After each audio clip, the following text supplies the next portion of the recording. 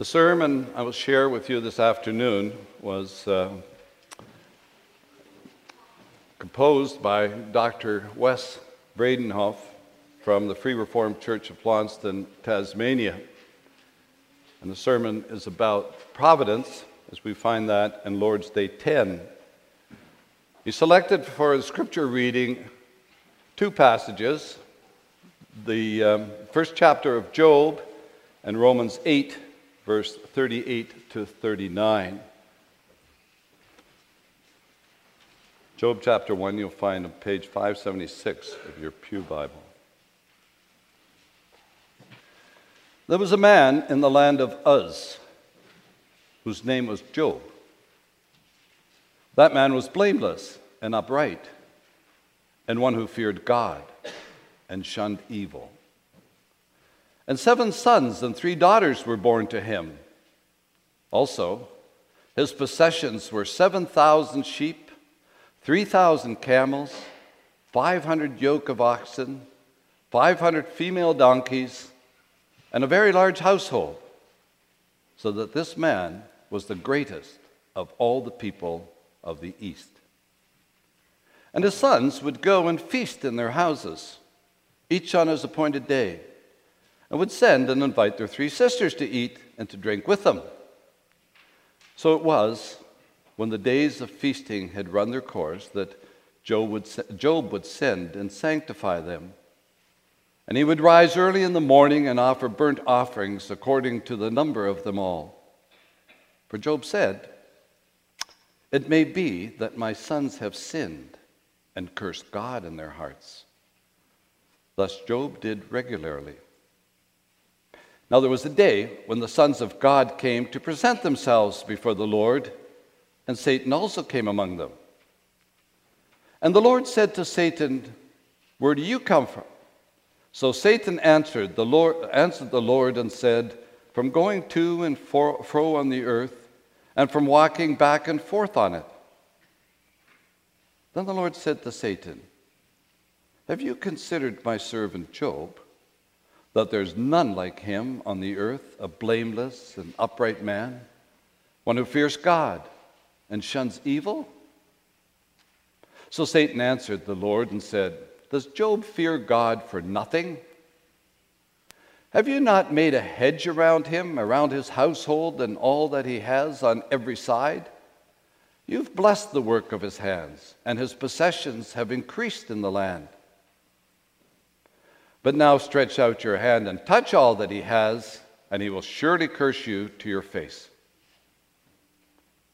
And the Lord said to Satan, "Behold, all that he has is in your power. Only do not lay a hand on his person." So Satan went out from the presence of the Lord. Now there was a day when his sons and daughters were eating and drinking wine in their oldest brother's house. And a messenger came to Job and said, "The oxen were plowing and the donkeys feeding beside them, when the Sabaeans raided them and took them away. Indeed, they've killed the servants with the edge of the sword, and I alone have escaped to tell you." While he was still speaking, another also came and said, "The fire of God fell from heaven and burned up the sheep and the servants and consumed them, and I alone have escaped to tell you." And while he was still speaking, another also came and said, "The Chaldeans formed 3 bands, raided the camels, took them away. Yes, and killed the servants with the edge of the sword, and I alone have escaped to tell you." While he was still speaking, another also came and said, "Your sons and daughters were eating and drinking wine in their oldest brother's house. And suddenly a great wind came from across the wilderness and struck the 4 corners of the house, and it fell on the young people, and they're dead. And I alone have escaped to tell you." Then Job arose, tore his robe, shaved his head, and fell to the ground and worshipped. And he said, "Naked I came from my mother's womb, and naked shall I return there. The Lord gave, and the Lord has taken away. Blessed be the name of the Lord." In all this Job did not sin, nor charge God with wrong. Now turn to Romans chapter 8.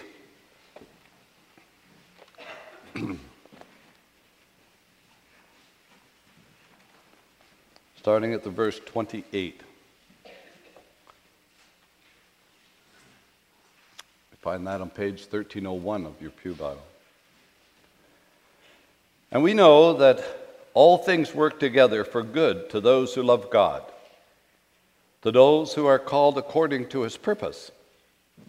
For whom he foreknew, he also predestined to be conformed to the image of his Son, that he might be the firstborn among many brethren. Moreover, whom he predestined, these he also called. Whom he called, these he also justified. And whom he justified, these he also glorified. What then shall we say to these things? If God is for us, who can be against us? He who did not spare his own Son, but delivered him up for us all, how shall he not with him also freely give us all things? Who shall bring a charge against God's elect? It's God who justifies. Who is he who condemns? It's Christ who died, and furthermore is also risen, who is even at the right hand of God, who also makes intercession for us. Who shall separate us from the love of Christ? Shall tribulation, or distress, or persecution, or famine, or nakedness, or peril, or sword? As it is written, for your sake we are killed all day long. We are counted as sheep for the slaughter. Yet in all these things we are more than conquerors through him who loved us. For I am persuaded that neither death, nor life, nor angels, nor principalities, nor powers, nor things present, nor things to come, nor height, nor depth, nor any other created thing shall be able to separate us from the love of God, which is in Christ Jesus, our Lord. This text, we will read Lord's Day 10. Find that on page 525 of your book of praise. What do you understand by the providence of God? God's providence is his almighty and ever-present power, whereby, as with his hand, he still upholds heaven and earth and all creatures, and so governs them that leaf and blade, rain and drought, fruit and barren years, food and drink, health and sickness, riches and poverty. Indeed, all things come to us not by chance, but by his fatherly hand. What does it benefit us to know that God has created all things and still upholds them by his providence? We can be patient in adversity, thankful in prosperity.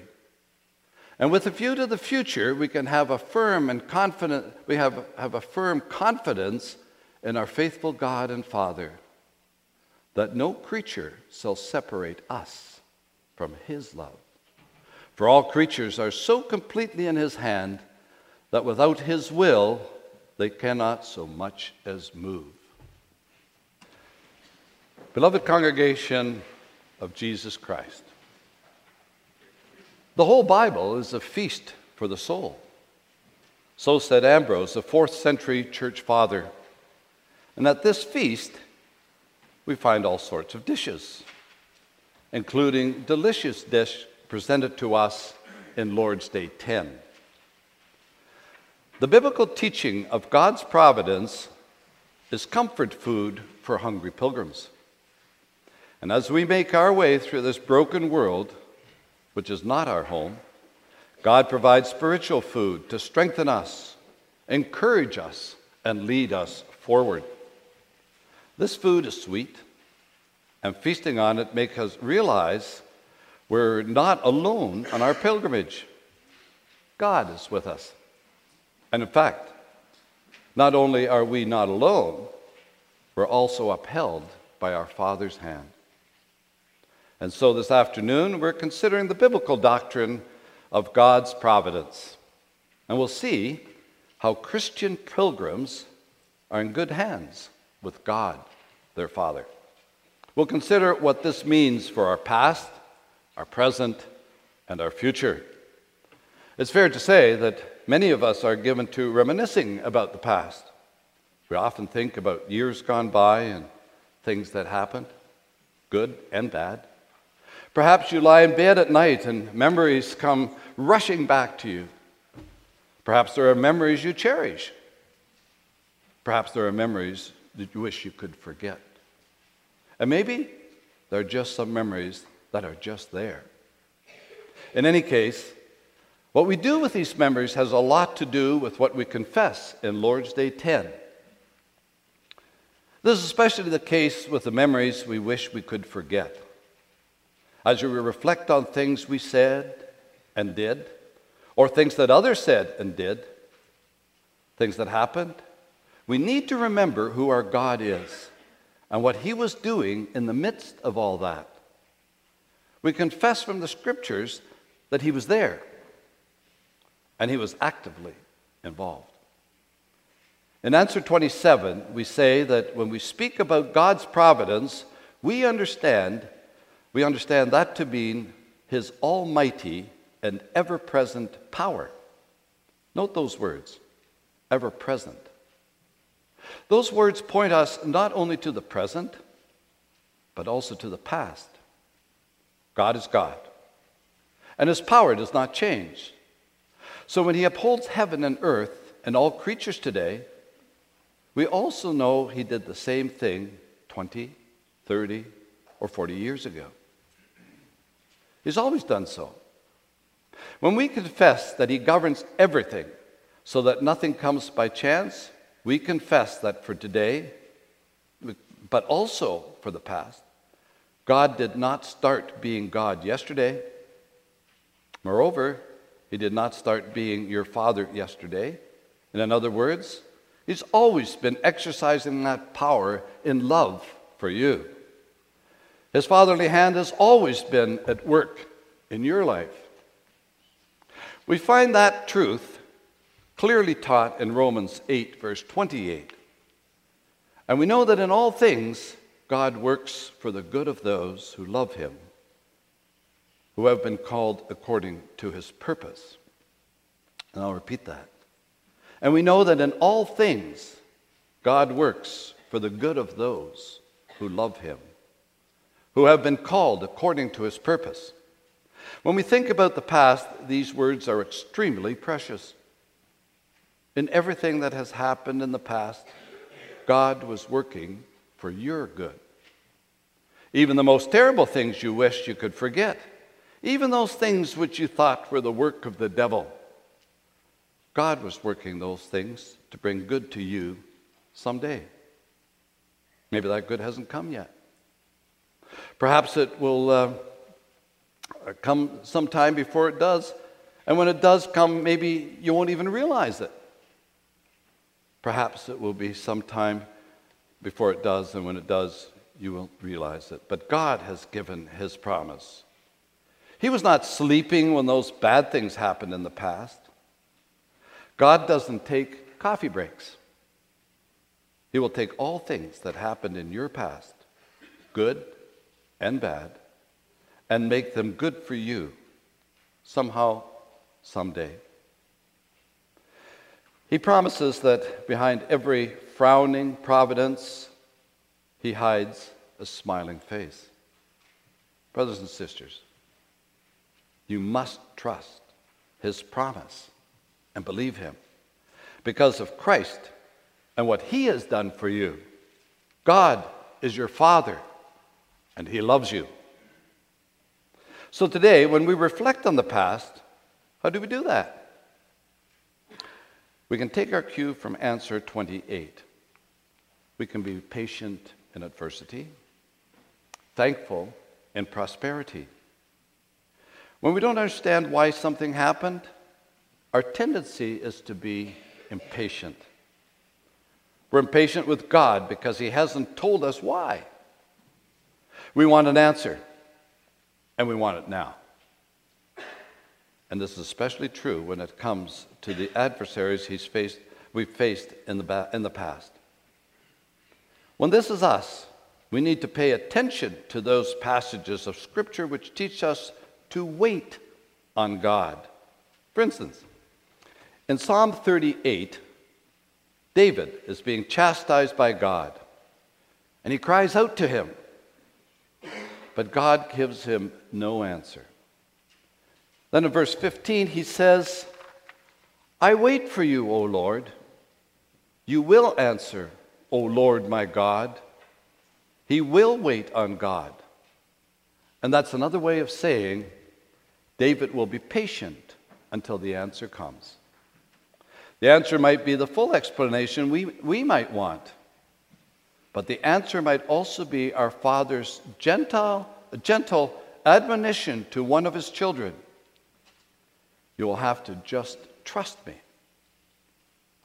If I loved you enough to send my Son to die for you, you can trust me on this.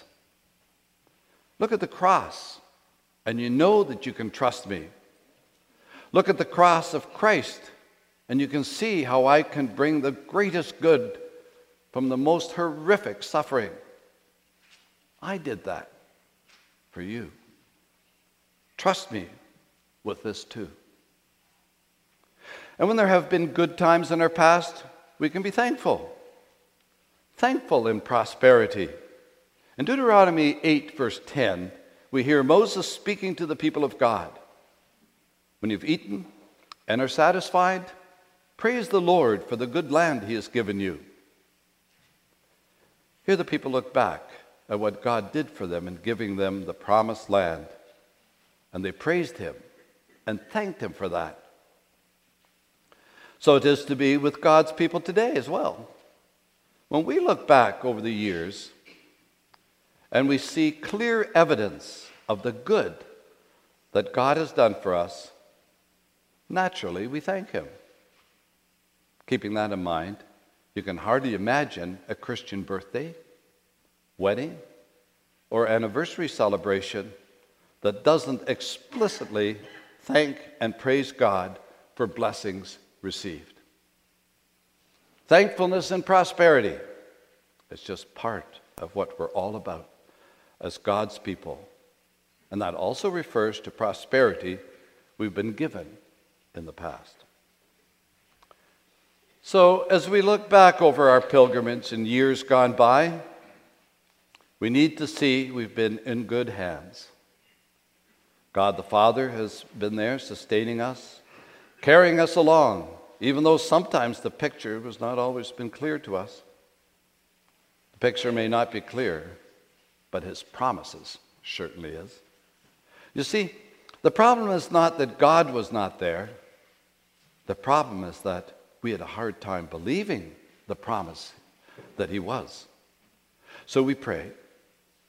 We pray for more grace and that God would help our unbelief so that we do believe and embrace the beautiful promises that He has been our help in ages past.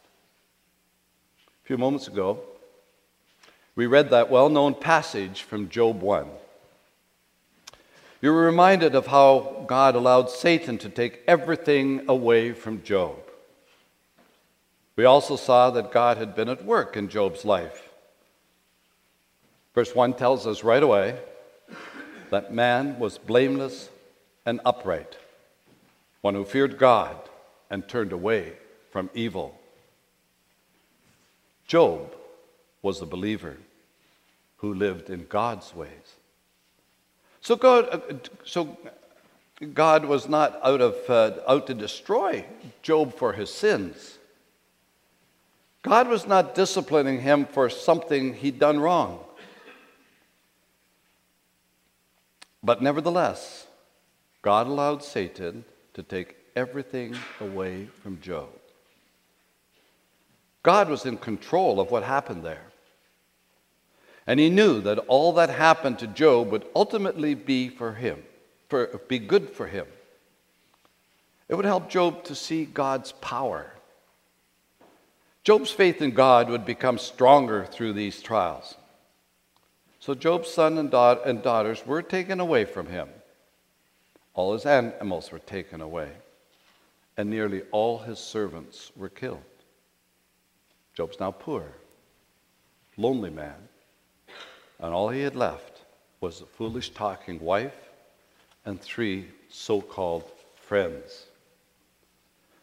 Now, if Job's story had happened today, a lot of people would look at it and say, poor guy, look at all his bad luck. It was just one thing after another for poor Job. Hopefully his luck will turn around soon. But is that what Job said? No. Instead, we hear him saying in verse 21, naked I came from my mother's womb, and naked shall I return. The Lord gave, and the Lord has taken away. Blessed be the name of the Lord. Job knew that God was in control. In his present misery, Job could even praise God. Job knew that there was no such thing as bad luck.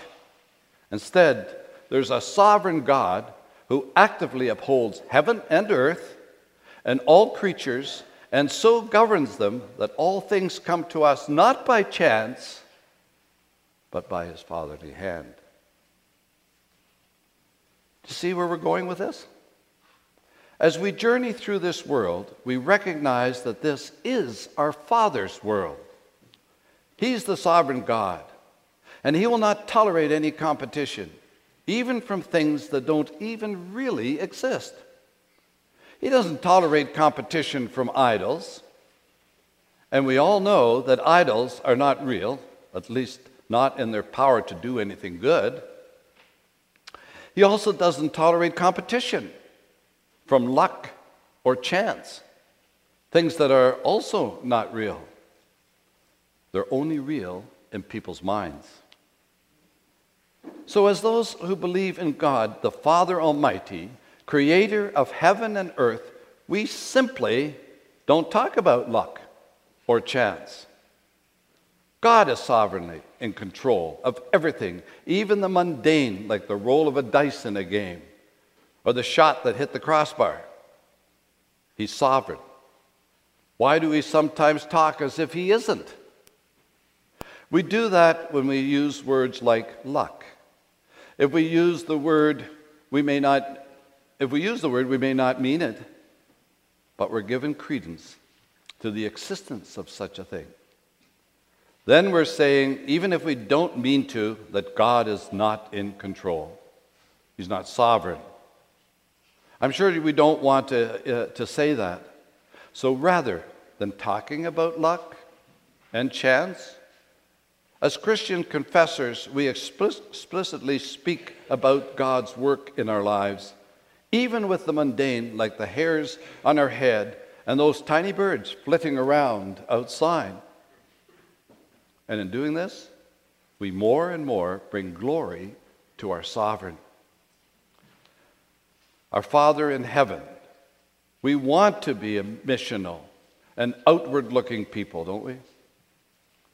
Well then, in how we speak, let's always be clear that the Creator is in control.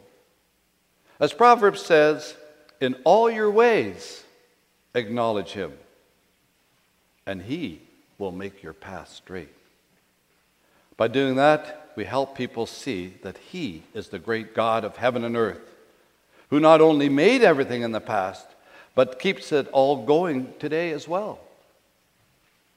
Today, in the present, we need to believe and then also talk and act as those who believe. And God will use that to bring more people to himself. The sovereignty and providence of God is a precious teaching of Scripture, and we should guard it carefully. Sadly, there are several popular Christian writers who would rob you of this doctrine Today, there's a popular false teaching called open theism. Open theism is acknowledged by those who hold to it to be the logical and consistent conclusion of Arminianism. Basically, open theism teaches us that God is not sovereign. Rather, he makes room for man's free will. And in his essential being, God reacts and changes according to what man does. According to open theism, God does not know anything about the future, and God does not ordain all that happens. When we get surprised by something that happens in this coming week, God will be surprised too. He won't see it coming any more than we will. Consequently, people who hold to this view often talk or write about God taking risks. Anytime someone says that God's taking a risk, you know you're dealing with someone who holds to this false teaching of open theism or has been influenced by it. There's much more to this teaching, but those are the important points. Open theism represents the rejection of what we confess in Lord's Day 10. The doctrine we confess in Lord's Day 10 is biblical, and for that reason alone, we need to guard it and cherish it. And not only is it biblical, it's also given to us as good news. After all, what comfort is there believing that God is subjected to luck, chance, or so-called human freedom? Where's the good news with a weak, emasculated God? What's so great about a God who loves you but has no power to help? What comfort is there in believing that God depends on anyone or anything? Really, what comfort is there in believing what's not true? But there is comfort for yesterday and today when we believe that the sovereign God is there. He does care, and he is in control. That's comfort for yesterday and today, but also for the future. As believers, we don't have a guarantee of life on easy street. As those who believe in Christ, sometimes we will have hard times. This is taught in numerous places in Scripture, but perhaps nowhere more clearly than in James 1. In the second verse, James already speaks of this when he writes, "Count it all joy, my brothers, when you meet trials of various kinds." Trials are by definition hard times. James points out that believers will face these in the future. And when we do, there's a certain kind of attitude we need to adopt. It's the attitude of Christ himself as he journeyed through this vale of tears. As Christ traveled through the valley of the shadow of death, as he suffered his whole life, he counted it all joy. Not only that, but he also was patient and endured what God brought his way, knowing it would be for good. As believers, we're called to bear our crosses as the Savior did. Think of Romans 8, verse 17, which tells us we are co-heirs with Christ. If indeed we share in his sufferings, in order that we may also share in his glory, as we face adversity in this life, Christ will dwell in us through his Spirit and conform us to his image. That includes suffering, learning patience through trials and tests. James 1 verse 3 says that you know that the testing of your faith produces steadfastness or patience. So as we look to the future, we pray for God to develop in us steadfastness and patience for the trials we'll face. We pray that with the firm hope that nothing through these trials one day we will share in the fullness of Christ's glory. We also pray for God to develop thankfulness. in us when he brings prosperity across our path. When we have prosperous times, we can't begin to think we did it for ourselves, that we have a right to be proud of ourselves. We can't begin to think we did it for ourselves, but this would be a worldly approach, as those in Christ will be wanting to focus all our attention on God and his glory, giving credit where credit is due. As Paul says in 2 Corinthians 10, verse 17, and elsewhere, let him who boasts, boast in the Lord. In our future, there's no room for glorying in human achievement. Only room for more praise to be given to the sovereign God of grace and power. And that's why Paul also tells the Thessalonians in 1 Thessalonians 5, verse 18, to give thanks always, even in bad times, but especially in good times. We should be praying to God and thanking him.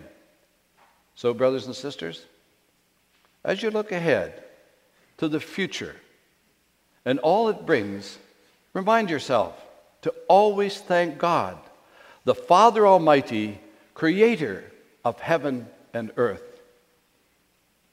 Last of all, we can also know and believe for the future that because of Christ, God is our Father. And because of Christ, that what he did, God will not stop being our Father. Again, savor those beautiful words of Romans 8, 38 to 39.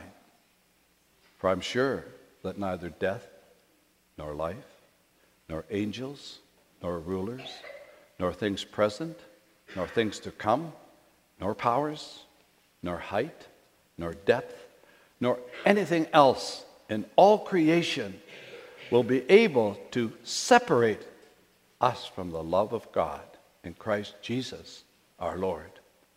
Absolutely nothing can separate you from the sovereign, loving Father. Nothing. That's God's promise for you in the future. And you can take that promise to the bank. You can know that God will never break it. He didn't yesterday, he will not today, and certainly will not tomorrow. Amen.